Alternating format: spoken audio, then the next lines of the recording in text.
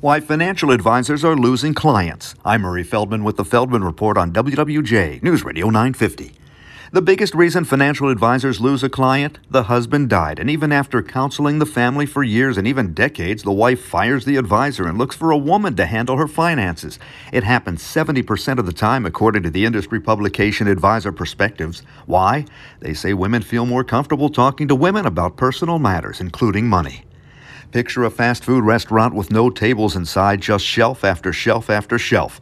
That's to place the orders that have come in through digital devices and are ready for pickup either by the customer or a third-party delivery system.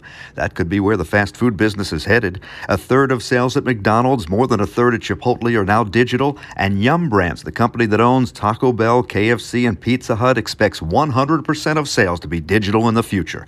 Right now, they're running at more than 40% digital. With the Feldman Report, I'm Murray Feldman, WWJ News Radio 950.